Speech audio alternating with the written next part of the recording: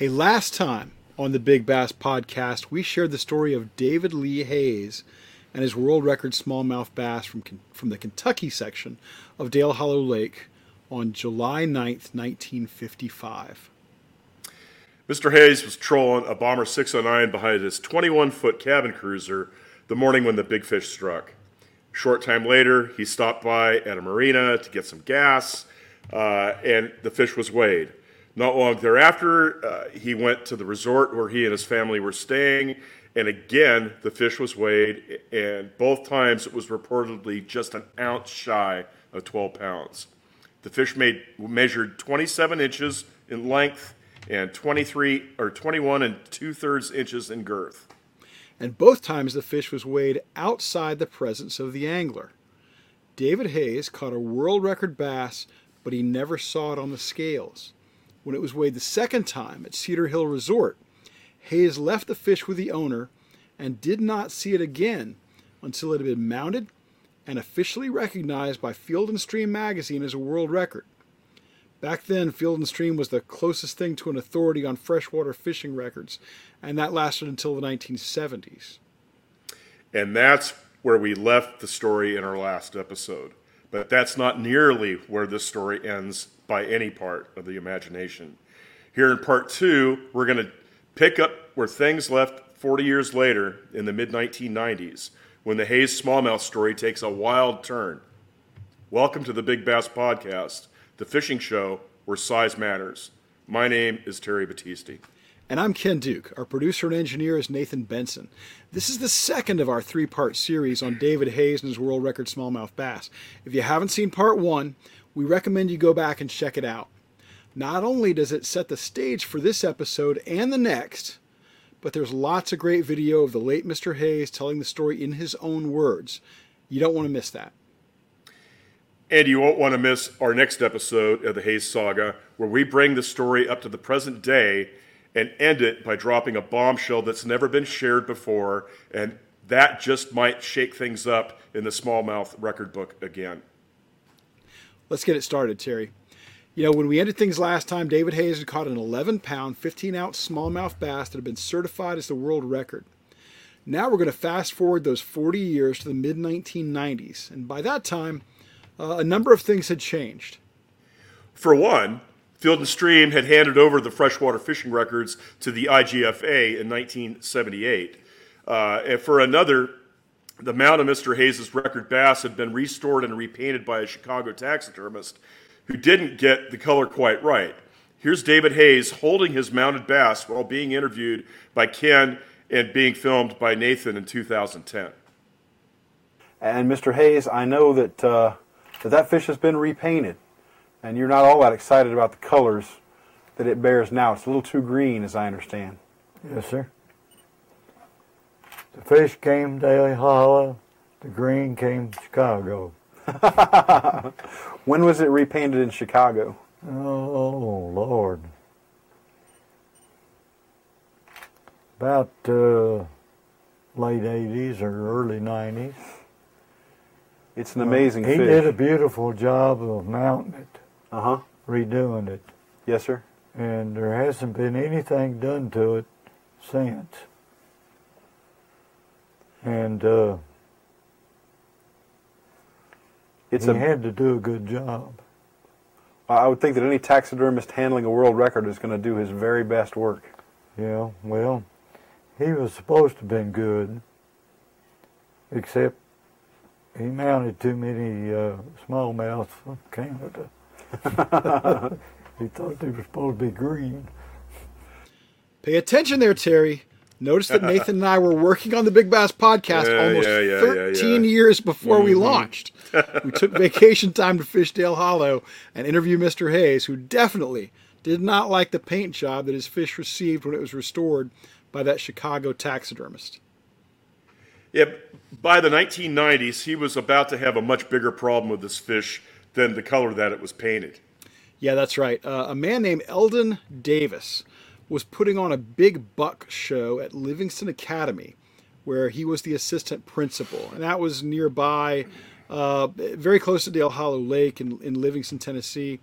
And to help draw a crowd, Elton Davis invited David Hayes to appear at the show and to display his mount of the world record smallmouth. Knowing Mr. Hayes, as I knew him a little bit, I'm pretty certain he was paid for this appearance. Yeah, in a November 1996 Bassmaster Magazine story by Colin Moore, Eldon Davis was quoted as saying, "I came away from the show depressed. I was repeatedly told during the night by experienced fishermen that the D.L. Hayes smallmouth did not appear to weigh 11 pounds, 15 ounces. Many anglers that were there told me that they had 8 and 9 pound fish on the wall at home that were similar in size." Yeah, that's the kind of stuff you hear from fishermen all the time. Davis also claimed that he began hearing rumors that the Hayes fish was a fraud. Someone told him about it. Yeah. Oh, it's a record fish, and there are rumors that it's a fraud? Oh, my God. Yeah, Call exactly. the authorities. Well, somebody told Davis that there was a document in the Salina, Tennessee office of the U.S. Army Corps of Engineers that would show the nature of the hoax. Davis would not say who told him about the document, and although we tried, we were not able to reach Mr. Davis because we wanted him to appear on the Big Bass podcast with us. If you know Elton Davis, we'd still like to talk to him. So when Davis went to the Corps office, someone was able to produce this 1955 affidavit from John H. Barlow that turned the record books upside down within a month. Barlow was a fishing guide on the lake and worked out at Cedar Hill Resort at the time. Yeah, and John Barlow swore that he was working at Cedar Hill Resort on July 9th, 1955, when Hayes came in with his record smallmouth. But Barlow claimed the fish actually weighed 8 pounds, 15 ounces, not 11.15. That's insane. Barlow's affidavit said that he was told by Cedar Hill's owner, Dick Roberts, and Barlow's own younger brother, Ira, to fix it up good. Fix it up good. Yeah, exactly. I mean, Hayes isn't even present, and they're going to fix this thing up good. So they claimed that they stuffed 3 pounds worth of outboard motor. Let's back up. Barlow claimed that he did it. John Barlow claimed that he did it at the instruction of Dick Roberts. Correct. And that he was instructed to stuff, 3 pounds worth of outboard motor parts and lead sinkers into the big smallmouth so that when it was finished, it had gained exactly 3 pounds. All this was done outside the presence of the angler, David Hayes. I mean, he's out on the dock getting his boat filled with gas as these folks are supposedly, loading the fish up with, Yeah, this is at the end of the day. Hayes has called it a day at this point. He's done. The fish has already been weighed once at Wisdom Dock. Now he's back at his home marina at Cedar Hill. Yep. And let's point out here, Terry, and make very clear that no one has ever accused David Hayes of any wrongdoing about his fish. It was placed on scales at 2 different marinas, and Hayes was not present for either weighing. That may seem strange when we're talking about the biggest smallmouth bass of all time, but everyone involved seems to agree on that. Yeah, and then the discovery of this John Barlow affidavit after 40 years by the Corps of Engineers stirs up a hornet's nest that is going to not turn out very good for Hayes at all. No, that affidavit was signed on August 17th, 1955, which would have been just 39 days after Hayes caught the fish. And in addition to saying that he had added 3 pounds of lead weights and lower unit motor parts to the fish, John Barlow explained that he did not know doing this would rob someone of the world's record smallmouth bass, and I do not want to be a party to such a transaction. I call BS on that. I'm sorry. But the affidavit also had a cover letter of the same date. It was from Raymond Barlow, the older brother of John Barlow. Raymond was known as Doughbelly, and he was a deputy sheriff in the county and a fishing guide on the lake. And his letter read, and this is quoting, "I am enclosing herewith an affidavit concerning the world record smallmouth bass that was caught at Dale Hollow Lake. I understood that your department was making an investigation of this matter." And of course, this is at the Corps of Engineers office. And there was only one problem with the affidavit. The Corps of Engineers didn't have anything to do with record fish. They didn't care about record fish. And they were not conducting any sort of investigation. Yep. So they contacted Doughbelly Barlow, who, as we said, was a deputy sheriff and had a reputation, by the way, for being pretty brutal. They returned the affidavit to him on the 19th of August, 1955, and they kept a copy of it in their files. And that's where it stayed for nearly 40 years, until Eldon Davis invited David Hayes to bring his mounted bass to the Big Buck Show. And from there, he tracked down John Barlow, the guide who claimed to have stuffed the 3 pounds of weights into the fish. Barlow was still alive. He was nearly 80 years old and still living in Tennessee. More importantly, though, he stood by his statements in this affidavit. In particular, Barlow said that he weighed the fish for David Hayes and that it weighed 815. He said that Dick Roberts, the owner of the Marina Resort, came to him with a handful of lead sinkers and told him to fix it up good. Barlow claimed that while his younger brother Ira Barlow held the bass, he stuffed the sinkers and the outboard motor parts into its stomach, and then after doing that, he claimed he took a bomber lure and pinned the fish's throat shut so that the weights wouldn't come out. With all the extra weight, the bass miraculously weighs exactly 3 pounds, 15 ounces, 3 pounds more than the 815 that it supposedly weighed, coming in at 1115. And then Ira put the fish in the Marina freezer. Yeah, John Barlow's affidavit claimed that Dick Roberts told him to come back in the morning and thaw the fish out and then take the weights out of it. So the next morning, John Barlow claims he came back and he had trouble getting the hooks from the bomber lure out of the fish's mouth. Said he had to use pliers to unhook it, and in the process, he ripped one of the hooks out of the bait. Now remember, I hope you saw our first episode, when David Hayes told the story of how the bass had ripped the rear treble out of his bomber 609. He claimed he lost it that way. So after John Barlow says he fought with this hook and tore one out of the lure, he claimed he put the fish in a garbage can filled with water to thaw it out, and then he took the weights out of the fish. It's just crazy. You know, how would the same bomber lure Hayes didn't give him the bomber, he gave him the fish to go away. I mean, Hayes has got the bomber lure in his boat still. It's probably still attached to the rod that he was using. I mean, this is just, it's unbelievable. But anyway, so they have the affidavit in hand, and the man who signed it 40 years earlier standing by the statements. Eldon Davis had a story that backed up his belief that the fish was a fraud. He asked Barlow to take a polygraph test, and Barlow agrees. All the questions were prepared by Davis, and according to him, Barlow passed. Yeah, and based on that information, David Hayes' world record smallmouth bass was disqualified by the International Game Fish Association, the Freshwater Fishing Hall of Fame, and the state of Kentucky, which is where he actually caught the bass, in Kentucky waters, the Kentucky portion of Dale Hollow Lake. Yeah. IGFA left the smallmouth bass category blank in their 1996 record book because they had to figure out a fish to fill it. And there was 2 fish that they were looking at. There was a 10-14 that was caught by John Gorman in '69 and a 10-8 caught by Paul Beal in 1986. And both those fish came from the Tennessee section of Dale Hollow. And then in 1997, both IGFA and the Freshwater Fishing Hall of Fame had certified Gorman's fish at 10-14 as the new record. Yeah, Gorman grabbed the top spot in the record book, but Beal's catch, the 10-8 in 1986, might actually be a little more interesting. Eventually, we want to tell the story of both those fish on the Big Bass Podcast.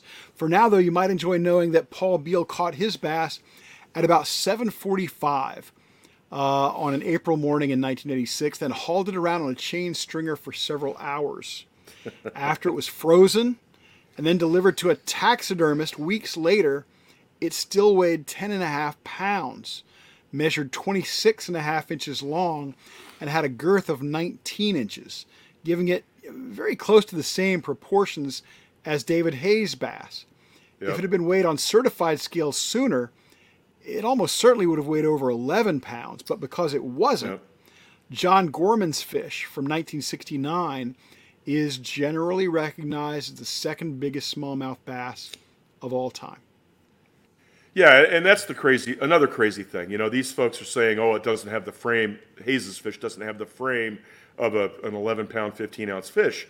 Yet, here you've got a fish that is a half an inch shorter in length, and what was that? Probably couple inches shorter in girth. A couple of inches shorter in girth, and this fish is pushing 11 pounds. I mean, it's insane to think that, you know, that this fish does not have, you know, world record proportions with respect to being 11 pounds, 15 ounces. And, you know, last episode, we ran a couple of numbers in the IGFA 927 model and my 958 model, and both of those models predicted that the Hayes fish was going to be over 13 pounds. So, yeah, they're nuts. So, anyway, let's get back to the IGFA and the Hall of Fame. Again, they both recognized the Gorman fish as the new record holder, and the people that make their living off of fishing at Dale Hollow Lake were still happy because all three of those top fish came from Dale Hollow. But Kentucky had a conundrum on their hands. They didn't recognize the state record smallmouth before the Hayes fish in '55, so they didn't have a fallback position at all. And Kentucky, unlike Tennessee, does not recognize fish as a state record unless it's caught in waters that are within the state. So because they didn't have a record prior to the Hayes fish, they had no record to fall back on at all. And the fact that the Gorman fish was caught in Tennessee left their entry blank. And so after they DQ'd the Hayes in January of '97, Kentucky had really nothing, and so they went back and found a 7-pound fish that was caught by. Go ahead.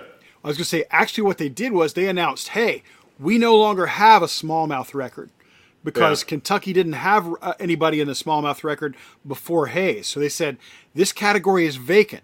Knock yourselves out. If you catch a big smallmouth, something over 6 pounds, tell us about it. We'll make it the new state record. And then more than a year later, the best fish they could produce was how big?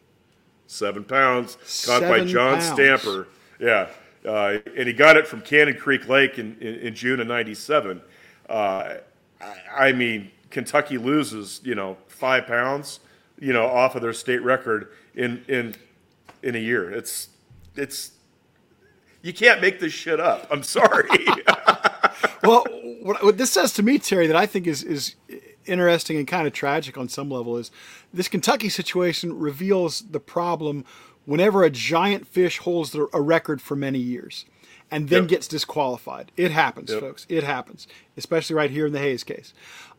Most of the anglers who caught fish just a little short of the record, they just dropped the ball. They think, oh, it's not a record. It's a great fish. It's a fish of a lifetime. Maybe I'll put it on the wall or whatever, get my picture taken. But they don't get them weighed on certified scales quickly. They don't get them in front of the proper authorities. And then when something happens to the number one fish, they're out of luck. And they can't step in as the runner-up when Miss America cannot perform her duties. Yeah, exactly. So in the end, only Tennessee, which had multiple double-digit smallmouth bass to choose from, in the Gorman fish, the Beal fish, even a bass or two from Billy Westmoreland, they decided. Well, there was a 10 that was caught out of the Tennessee River. I think it was below Wheeler or something like that. Maybe it was Wheeler Dam. That was 1950. Yeah. That was the Owen Smith fish, 10.5. So it would have been a tie with Beal. Mm-hmm.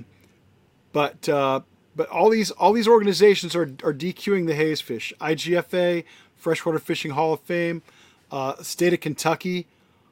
Only Tennessee decided to keep the Hayes fish as the state record, despite the fact that it actually came from Kentucky. Yep. Which, I live in Tennessee now, so I can't cast bad shadows. Anyway, but the one name that keeps popping up in the story, but which is not involved in this entire controversy at all, is the man that held or holds the record, David Hayes. He caught the fish, but where was he when all this stuff was, the proverbial brown stuff hitting the oscillating rotor? I mean, where the hell was he during all this? Well, he was nowhere, Terry, because he was completely uninvolved in this scandal and controversy and investigation. Because no one was accusing David Hayes of any wrongdoing, nobody seemed to believe that he needed to be contacted for the investigation. In fact, David Hayes didn't know anything about it until after his records with IGFA, the Freshwater Fishing Hall of Fame, Kentucky, had been taken away from him. Here's David Hayes in 2010, sitting in his Litchfield, Kentucky home and talking with me about that period in 1996. The off-screen voice you hear is mine. Now, Mr. Hayes, in about 1995, some guys came forward and they had found a 40-year-old document claiming that a fellow named Barlow had put 3 pounds of weight in your fish, and a lot of people took them at their word without ever checking with you. Of course, nobody ever accused you of doing anything wrong. They said that when the fish was out of your presence, and unbeknownst to you, that the fish had 3 pounds of weights put in them, and the International Game Fish Association and some other organizations wound up taking away the world record status for a while. Did anybody ever contact you before they did that? No, sir. No telephone call. No letter. I'll tell you how I found out about it. A fellow that worked for your organization called me. And I never will forget the conversation. He said, "Mr. Hayes, are you the Hayes that caught the record smallmouth, Dale Hollow?" I said, "Yes, sir." He said, "Well, you no longer hold a record." That had to be quite a shock. Well, I think so. You could tell it bothered him. Holy crap. The man held the world record for 40 years, and suddenly a group of people, without his knowledge, take it from him. I mean, it's just insane, and he wasn't even able to defend himself. The IGFA, the Freshwater Fishing Hall of Fame, his home state of Kentucky, did not give Hayes the courtesy to call him and tell him what was going on. He had to learn it from someone at Bass. Yeah, that call came from Colin Moore, who was the senior editor of Bassmaster magazine at the time. Colin's a long-time outdoor writer, terrific guy. He was editor-in-chief of the FLW magazine for quite a number of years. And he wrote the story on the Hayes disqualification that ran in the November 1996 issue of Bassmaster magazine. It's a terrific article, but it's a sad story because of how everything had been handled. Exactly. And Ken, I think we've pretty much, wrapped things up, for this portion of the Big Bass Podcast, David L. Hayes' world record fish. We've taken him from the highest of the world record highs to what has got to be the lowest of the world record lows. And probably one of the biggest indignities that has ever happened in the world of bass fishing, especially record fish. From here, it seems that he has nowhere to go but up, but we're going to save that for the next episode. We promise it's going to be a special episode too, folks, because not only are we going to, it's kind of the redemption of the Hayes record is our next episode, part 3 of this 3-part series. And we're going to talk about exactly how Hayes got back in the record book. And I get to play kind of a lead role in that one because I was involved in that effort and wrote the story that kind of bullied or shamed some of these organizations into doing the right thing. Really one organization, but because by the time that rolls around, a couple of the other organizations had changed their tune. But for that one, we also have a very special ending to the show where we're going to let folks know something that I think is one of the best kept secrets in the history of world records. I think there are some other people who must have known this, but it's not going to be revealed until our next episode on David Hayes, which is going to be number 3 of our 3-part series. Mm-hmm. So I think it's time to slam the door on this episode of the Big Bass Podcast, but we're not slamming the door on David L. Hayes yet. We got one more piece to go. Please remember, to subscribe, like, share, give us a comment or review. Your support really, really helps us. We're now at 1,100, north of 1,100 subscribers, and we appreciate all that Terry, support you guys give us. Terry, by the time folks hear this, we'll be over 200,000 subscribers. So I hope so. That's going to be that's going to look very, very dated by the time some folks hear this.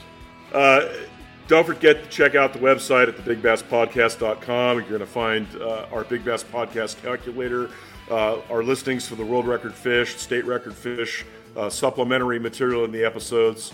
Again, it's a work in progress, but if you like the show, you'll love the website. If you want to contact us, our email addresses are ken@thebigbasspodcast.com, terry@thebigbasspodcast.com, and nathan@thebigbasspodcast.com. I'm Terry Battisti, and on behalf of my partners Ken Duke and Nathan Benson, thank you for joining us. Be sure to check back next week. There, we're going to finish the story of the David Hayes world record. It's a story that you will not and cannot find anywhere else. And remember, size matters.